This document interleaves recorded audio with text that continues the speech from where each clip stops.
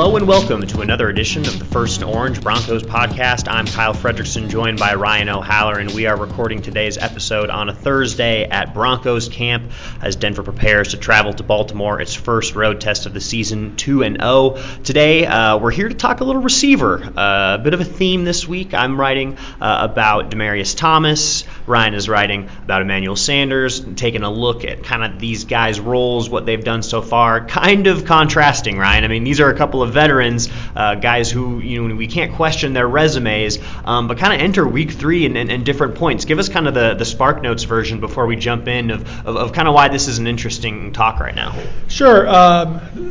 The receivers headed in opposite directions right now, and I'll give you two key stats. One is Demaryius Thomas has 5 drops in 2 games.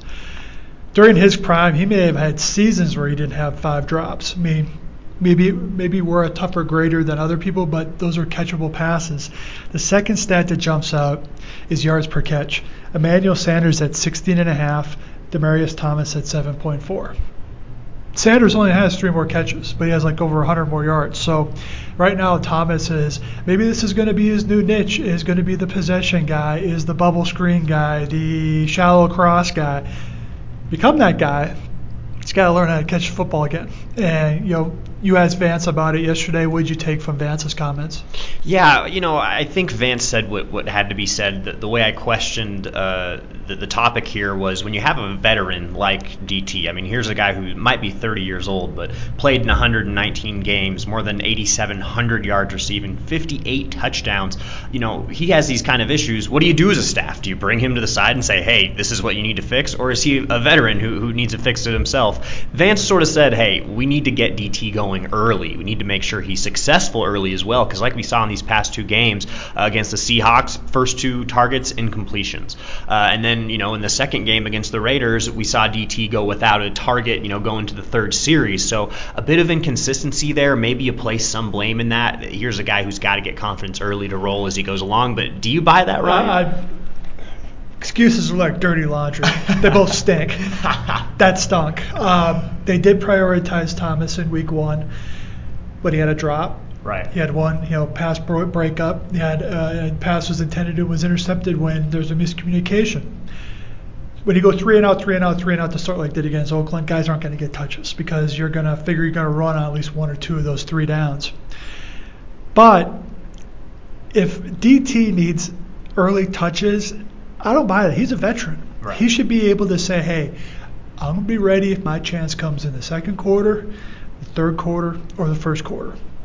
If Vance would have said that about a Cortland Sutton, okay, you buy that a little bit. He's a rookie. He's used to getting the football, et cetera, et cetera. So it's a 2-game sample size. They're confident Thomas is going to snap out of it. I think he will, but I think the days of him being a 1,000-yard guy are probably over. Right, and one last note on Thomas. You mentioned it earlier, but the 5 drops. Here's a guy who's been targeted 21 times by Case Keenum. That's the most of any receiver.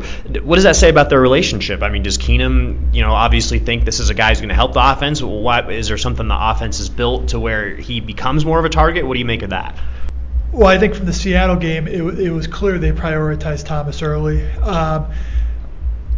But if you're Keenum, it looks like to me he has a better relationship, but a better connection on the field with Sanders. Right. Because Emmanuel can run a bunch of different stuff. You're not going to find Demaryius Thomas running over routes across the field on longer developing protection. So, the bigger question isn't whether Thomas has fallen out of the number 1 slot. Do they start getting Cortland Sutton more involved? Right. Do they start getting Jake Butt more involved? And we could be on the plane Monday morning coming back from Baltimore saying DT's back. Right. So it's a week-to-week thing, but right now this is a relevant story, and his role needs to get figured out. Right, and let's shift gears to Sanders quick as we sort of wrap up things here. Ryan, you had a really nice chat with him where it was just you guys one-on-one in the locker room. It seemed like you covered a lot of topics. Here's a guy who hasn't really been affected by age. 31 years old, has been very productive, as you mentioned, a guy that Keenum has used in a variety of ways, has been a big play threat guy as well. What is it about Keenum and Sanders that has worked so well, and is it sustainable? I think it is sustainable because this team is gonna throw it a lot. I mean, they want to be a run team, But their thing is they want to be able to put together long drives where they can mix the run and the pass. Talking to Sanders, he said this was the first offseason where he stayed in town. He'd usually, when he played for Pittsburgh, he played for Denver, he'd always go home to Houston. And he said there are distractions there. And he said not family, but friends and having fun and not really honing in on what you need to do. He goes, this is my 9th year. I'm 31 years old. He took a fresh look at his training. He started to meditate. He found a place here in Englewood, Greenwood Village, about masseuse, diet, exercise, that kind of thing because of that ankle problem. The biggest takeaway, he said the ankle was still bothering him throughout training camp.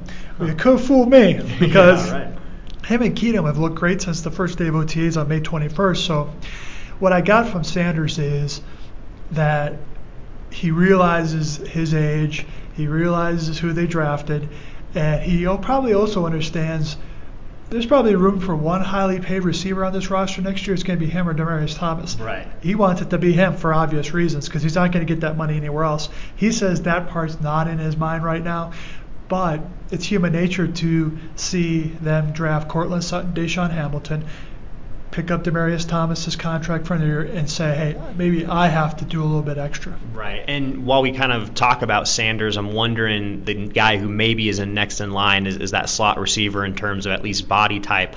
A guy we haven't really seen play at all, which is Deshaun Hamilton. Hamilton being a high-round draft pick for the Broncos this year, raved about his footwork throughout preseason.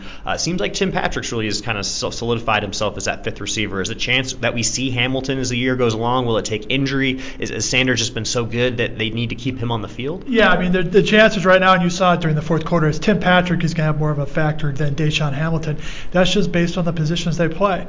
Patrick is a bigger guy, can line up outside. Right now, Deshaun is going to be Emmanuel Sanders' replacement. And, if Hamilton has good practices, then he will earn playing time.